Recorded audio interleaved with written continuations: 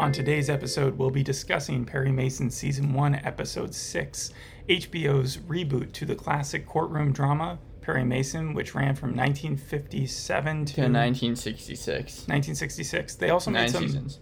9 seasons. Yeah. That's pretty long for even back then. Yeah. Yeah, and they made some movies based on the Perry Mason character. Yeah, I believe that some of the movies were made after the TV show. Okay, not during. Not during. No. Okay, and were they starring the same guy? Yeah, this starred Raymond Burr and Barbara Hale, and the show was critically acclaimed throughout its run. It's also been called one of the hardest shows to work on for writers, just because it had a pretty strict process. What do you mean by that?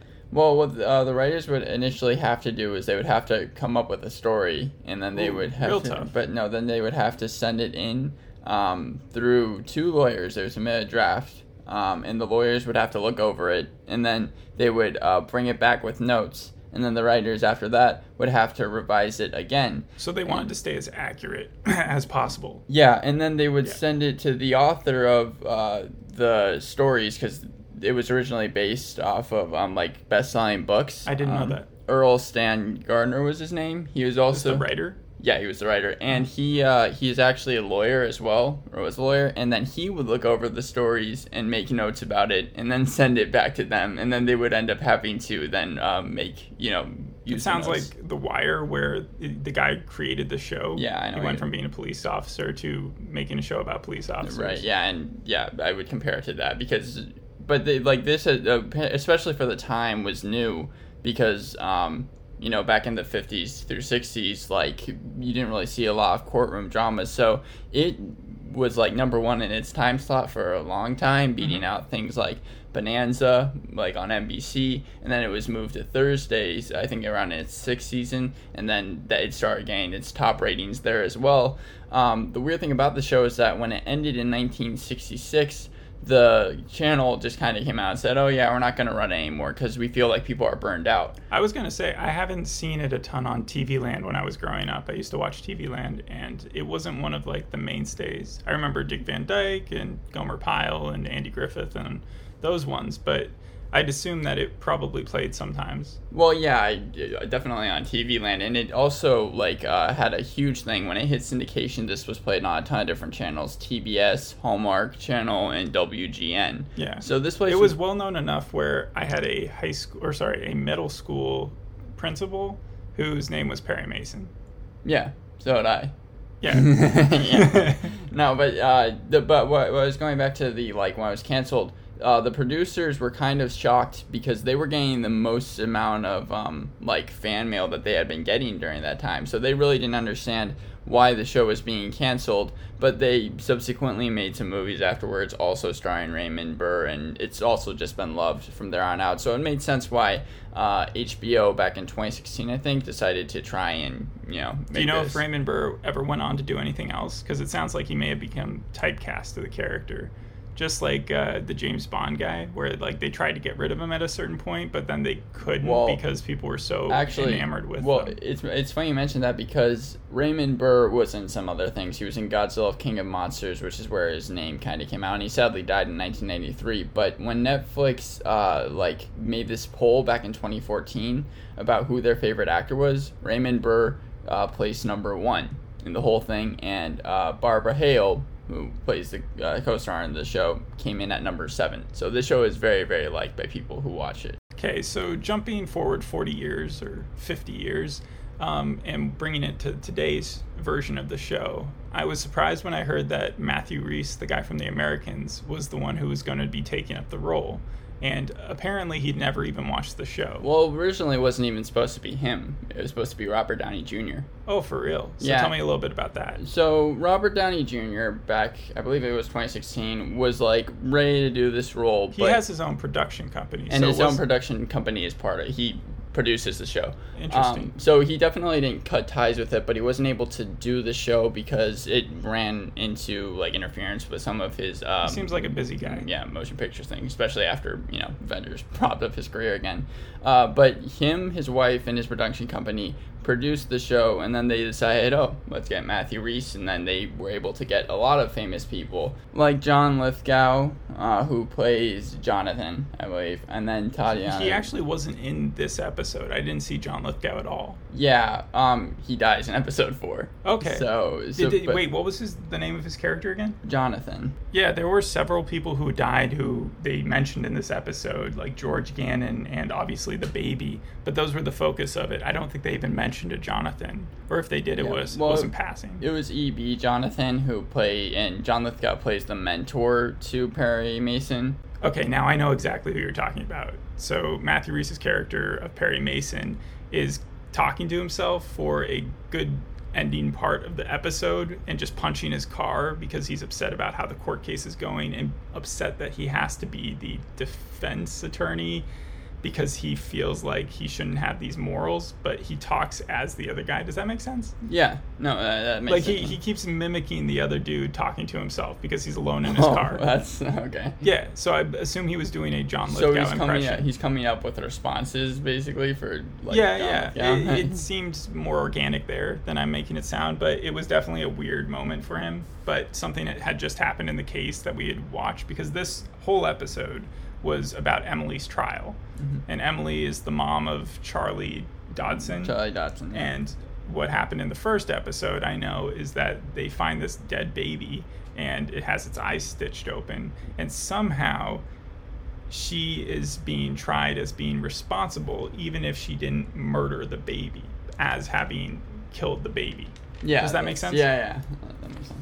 It reminded me a lot of Koiza Mais Linda or Girls from Ipanema. Oh, yeah, that show, yeah. Yeah, because at the beginning of that episode, I remember the husband was testifying, saying that his wife was having an affair, so he deserved to kill her. Yeah, this was kind of similar, where her husband testified against Emily Dodson. And you know who the husband is played by? No, what was his name again? Nate Cordry. Well, his name is Matthew. Matthew and Emily. That's, yeah. Mm-hmm.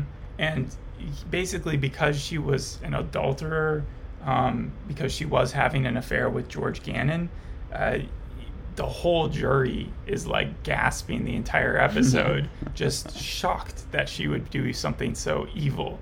And it was definitely a different time in representing the inequality that is of just the idea of someone cheating on someone. Right. This takes place back in 1931 in Los Angeles. Mm-hmm. So that gives you a better impression of things. And as far as the show's similarities with the old one goes, they share the same names with different characters, but this is definitely a very different take on the Perry Mason, not like the 1957 show version. Okay, who else is in the show that shares the same name from the 1957? Hamilton Berger and Paul Drake. There's a guy named Hamilton Berger? Hamilton Berger, yeah. Okay, what's his story? He was the original nemesis in the 1957 show. He was the district attorney that Perry Mason would usually go against. The district attorney would be on the defense side? Yeah. He would defend people. Right, yeah, because, well, the thing about the show is... Usually district attorneys are on the state side. And usually the state is the one who's going after people. Well, that's what's weird. So, like, in this episode, the district attorney is the prosecuting attorney going after Emily Dodson, and his name is, Mr. Barnes, and he's just the most contemptuous, like, prosecuting attorney that he could be. Like, he's really smug, and he says some really dumb stuff. I more meant Hamilton Berger in the new show as a district attorney who gives Perry Mason legal advice. Oh, okay. That helps him. How many district attorneys are there? A lot. That helps him pass the bar exam in episode 5. So episode 6 was kind of like the first time that you actually see Perry Mason be a lawyer. He is bad at being a lawyer. Yeah. They start the episode. Did they tell you? Yeah, no, I saw some reviews for it. You saw some reviews for it? Yeah. So he has like a coughing attack. He's besieged by a coughing attack immediately when he starts. And I think his first line is something along the words of, like, does anyone actually believe she did it? Because I don't. Like, you don't start your opening statement off by telling the jury in that fashion. You try to be a little bit more subtle about it. Yeah, like, no one actually believes this. It's so cavalier, but it was also like he was so nervous while he was doing it. He had stage fright, a quivery voice. I'm not sure if Matthew Rhys went overboard with it or if it was the script that had him just going, like, you're supposed to have a panic attack the first second because the courtroom is packed, everybody's watching, and the judge is pretty controlling. Like, whenever there's gas, he's just like, order in the court, and he's like smacking the gavel against the thing. And later on, the judge also shows that he's very partial to the prosecution side and not at all in favor of the defendant trying to prove that one of the cops did it. Oh, so because, well, the thing about the show in 1957, it sounds kind of similar there, is that, like, a lot of times it would follow the same formula of Perry Mason gets a client, and then by the end of the episode, he calls someone up to the stand who's a surprise, like, witness, and then is able to, like, show them that the person on the stand is the actual murderer. Yeah, it's so interesting you say that they actually went with lawyers through that, because one of the criticisms I've heard about Lost shows is it's very surprising to have any surprise witness add text to an ongoing case that would change things. Like, there is very little moments that the prosecuting and the defense side are both not well aware of before they start the case to begin with, or the trial to begin with. That just doesn't happen too often. I think most shows do it for just entertainment purposes. Obviously, but they've even veered away from that in the more recent history. Like, we used to get a lot of Matlocks. You get the Perry Mason, Columbo, even some of the Law and Order episodes. There's a lot of that moment. But lately, it feels like our society has gone away from the catch whodunit type thing and veered more towards trying to defend the innocent who are being accused of a murder or something. Yeah, I think that most of them are probably just trying to change up the formula kind of from what you're saying, like the Matlock, Law and Order shows, because those are seen as cliche. Yeah, but in today's age, you have real life true crime type things like Serial and Making a Murderer, and then you can even look back at like old timey, like To Kill a Mockingbird type thing, where the hero of the story is not someone who finds the killer and really makes them pay and proves they're the killer in a court of law, has them break down and just admit to what they did in front of everybody. It's more about just telling the story of someone who's been falsely accused and proving it that way. Yeah. I mean, I think like shows probably like, you know, Making a Murderer and like other type of documentary shows have proven to be pretty lucrative for businesses like that. So they're like, in fact, you know, it would be really great. We could probably make a fictional show of that, and it would turn out really well. In fact, Paul Drake, Paul Drake is the cop, African American he's a cop, and he's actually in the show When They See Us, or that one Netflix show that came out that got a ton of acclaim. And that talks about the 50s and like the young African Americans who were being charged for, I believe, a murder that they didn't commit. And his character in this one does have a very redeeming moment, because for a while Perry Mason is thinking about betraying his trust, because Drake is the one who tells him or gives him evidence that Gannon, is that his name? He didn't actually commit suicide, that he was murdered. He has evidence George of that. Gannon, yeah. And I believe that's probably pretty heavily implied that Enos did it. Enos is this like corrupt detective who's basically kind of been the main nemesis of the show. I'll get to Enos in a minute, but I just wanted to touch upon Drake's storyline. So he goes on in front of the judge and he gives this very clear statement about how the police found the body and where the blood was, and he's questioned about it by Perry Mason, and Perry decides that he's not going to do anything to jeopardize Drake's career and bring up the evidence of this, like, I think it was something to do with a denture that he had found. Yeah, denture at the crime scene. That he had quietly just given him. But later on, Drake is paid off by the police department for how well he had testified, and he feels really bad about it. So he goes to Perry and tells him that he can use the evidence and pretend that he found it in the discovery files, that the DA had basically dumped a ton of like boxes to Perry Mason's office to sort of overwhelm him with stuff. a la like the Dark Water movie. Yeah. Remember that, where Yeah. they just presented a ton of empty box or full boxes of like paperwork to go through. Yeah, they did the cases. same thing in Eli Stone too. I remember one time. It seems like a very touched upon joke whenever you're doing law humor. It's funny because you say that about Paul Drake, because in another episode, he's threatened by Enos not to let out any information to Perry Mason, and then he's like, okay, fine, and he but then he actually gives information to Perry Mason, so it seems like he's just someone who like kind of is on Perry Mason's side, but is like a double detective almost, kind of. Yeah, well, Enos, though, is so evil, they show him being basically tutored by the prosecuting attorney at one point. Him and his partner. Do you know his partner's name? I think it's Jean, or maybe that's his wife. But they have a scene at the very end where... Was it Holcomb? Was that his partner? Possibly, yeah. And so where and that guy's played by the one from Unbelievable, one of the cops. Yeah. Which is also a show about injustice.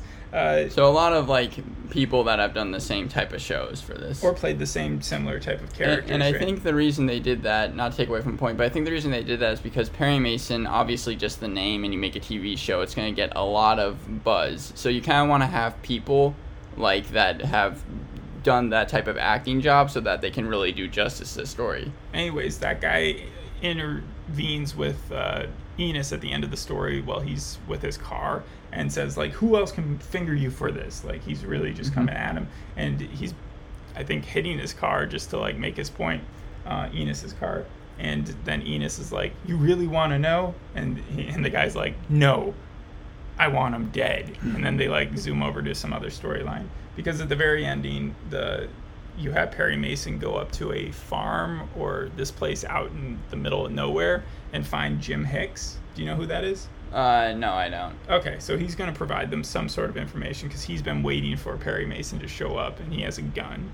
And so what they were trying to do from the investigative side of this episode, because there's the court trial going on, and then he also has his two people, what are their names?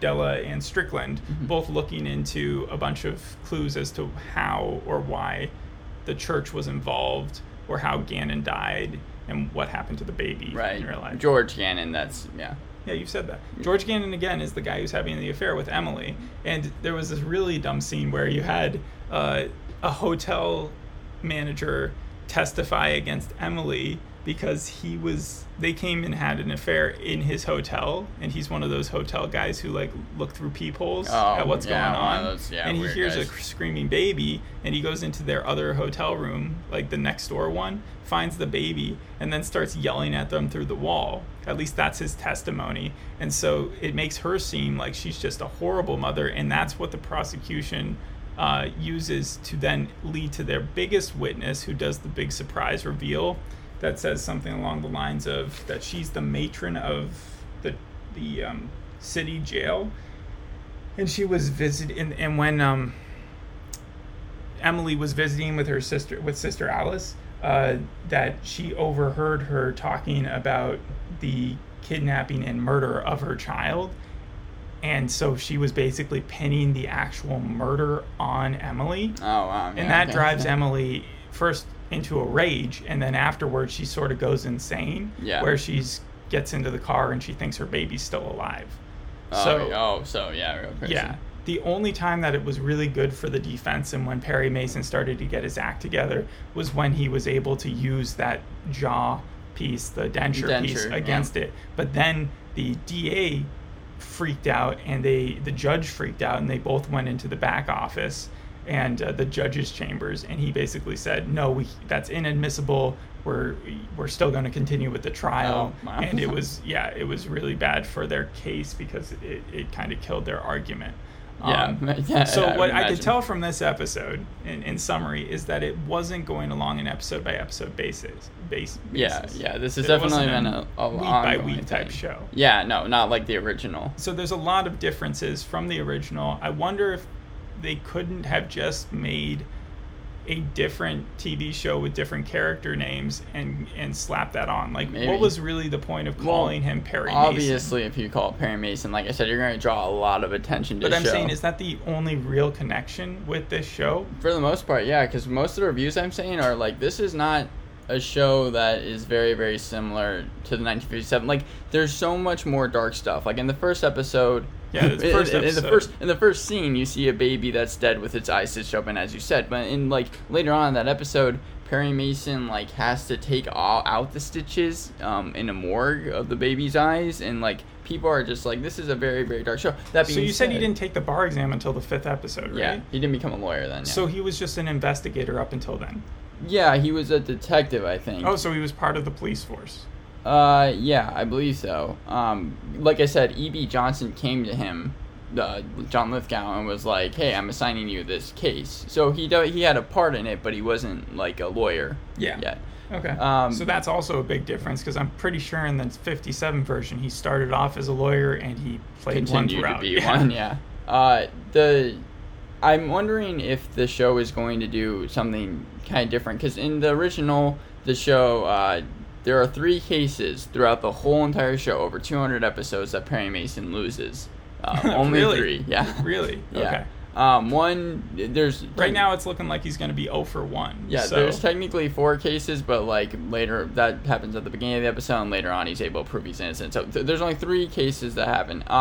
So I'm wondering if they're going to, like, maybe do what you're saying. Like, they're going to start him off with losing this case, or they're going to somehow, he turns it around. It's really up in the air. It would be a lot of work and effort to go through this storyline just to have him lose it.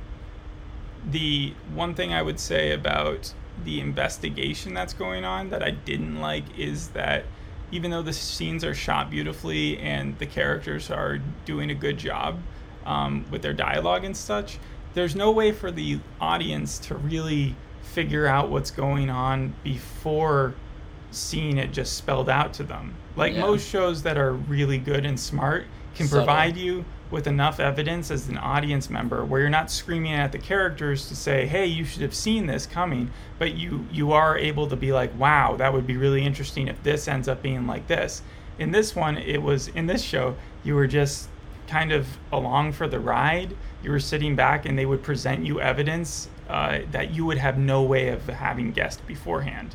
For instance, when they went into the accounting records of the church, and it's like, how would we think to be doing that? It just didn't make sense. I'm not sure if I'm illustrating my point the right way. No, I think you are. Like, basically you're saying that shows are able to kind of show you when you should feel a certain way, and not, like, the characters are showing you what to do, not when you're showing. Like, some shows try to take the quick win by pretending to be smart, but there was no way in which the audience could have come to that conclusion because they were legitimately keeping evidence away from your face. But if they had given you some of that, then maybe it wouldn't be that smart a show. Yeah, maybe. Or you would have realized that quicker. Yeah, because the show has gotten good reviews from people who just watch it, like, and enjoy it. Like, it has a 78% on Rotten Tomatoes. It was entertaining, but it was kind of slow-paced. Yeah, 7.3 on IMDb. This also has just blown past in terms of ratings, like viewership. Like, 1.7 million views across all platforms, making it one of HBO's strongest debut series in 2 years, outdoing Watchmen and The Outsiders. Wow. Or The Outsider. What I said before, people are kind of like on the show, but this episode is actually liked a lot. Like, I assume because it's dealing with the trial, and the trial part is probably the most interesting. No, it is the most interesting part of this episode by far, because I like the judge, even though he was an evil dude by the end. At first, he seemed like he was a legitimate guy who was taking all the facts in mind, and it's played by a guy who I think I've seen before, and I think he was in The Nick. Yeah. They have someone from Nick and Air. And also the person that Perry Mason is going against, Stephen Root from Get Out and a ton of other things. The blind guy in Get Out. And that's the DA. That's the really pompous, annoying guy who just has no moral compass, but somehow has no problem blaming this lady for the death of her child and basically just calling her a straight-up murderer. Yeah, I think obviously the nemesis. The thing is that what I find weird is that the old show had every episode was around $100,000. That was its budget, which accumulates to around $1 million today. But this show the new one has like a way bigger budget. Like they have Obviously, a ton of things. HBO. Mm-hmm. Yeah, and they're able to like film and, like you said, beautiful places. It has been praised for that, like Santa Clarita, a lot of lights, I assume, kind of. Like, this might be a weird question, but is it like a bright show? Do you see a lot of like? Oh God, no! It's very dark, and it also has like old timey cars, and the people are all dressed up in very old timey outfits. And one of the parts of the show that we didn't really get into was the religious aspect of it. Yeah. And Tatiana Maslany's character, Sister Alice, she played a nun, and that kind of went crazy. She's who Sister Alice is. She went crazy in the She third. gets slapped in this episode, but that's about it. Kind of rightfully so. At the end of the third episode, she starts talking about how the baby is actually alive or whatever, and that the god has told her to resurrect Charlie Dodson or something weird like that. And then she gets support for it, which is even weirder. So yeah, she's about to like open her own. Like, she has her own following, I think. yeah, she does. Which is weird, yeah. Because she was told at the beginning of episode 4 to, like, kind of just, apologize for what she had said, because her remarks kind of, were pretty picked up. And then she was supposed to apologize, but then she backed her original comment. Mm-hmm. So that got her support. And that definitely is completely new compared to the old series. Oh, yeah. I don't think they had a character like that back then. Yeah, probably not. Yeah. Well, I think that we kind of went over everything that happened in the episode, and we kind of gave a quick synopsis as to how this show compares to the older episode.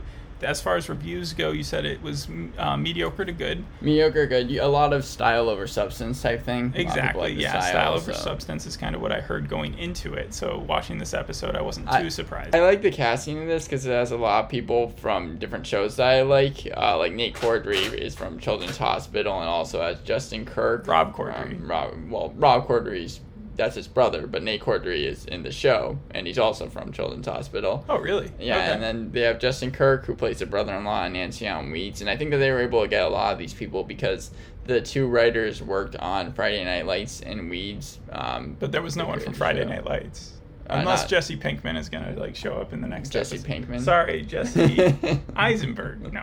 What was his name's character? It was... Jesse Plemons. Jesse Plemons, yeah. Too many Jessies. All right. Well, I think that's a good place to end it, and we'll see you on the next episode. Bye. Thanks for listening. Bye.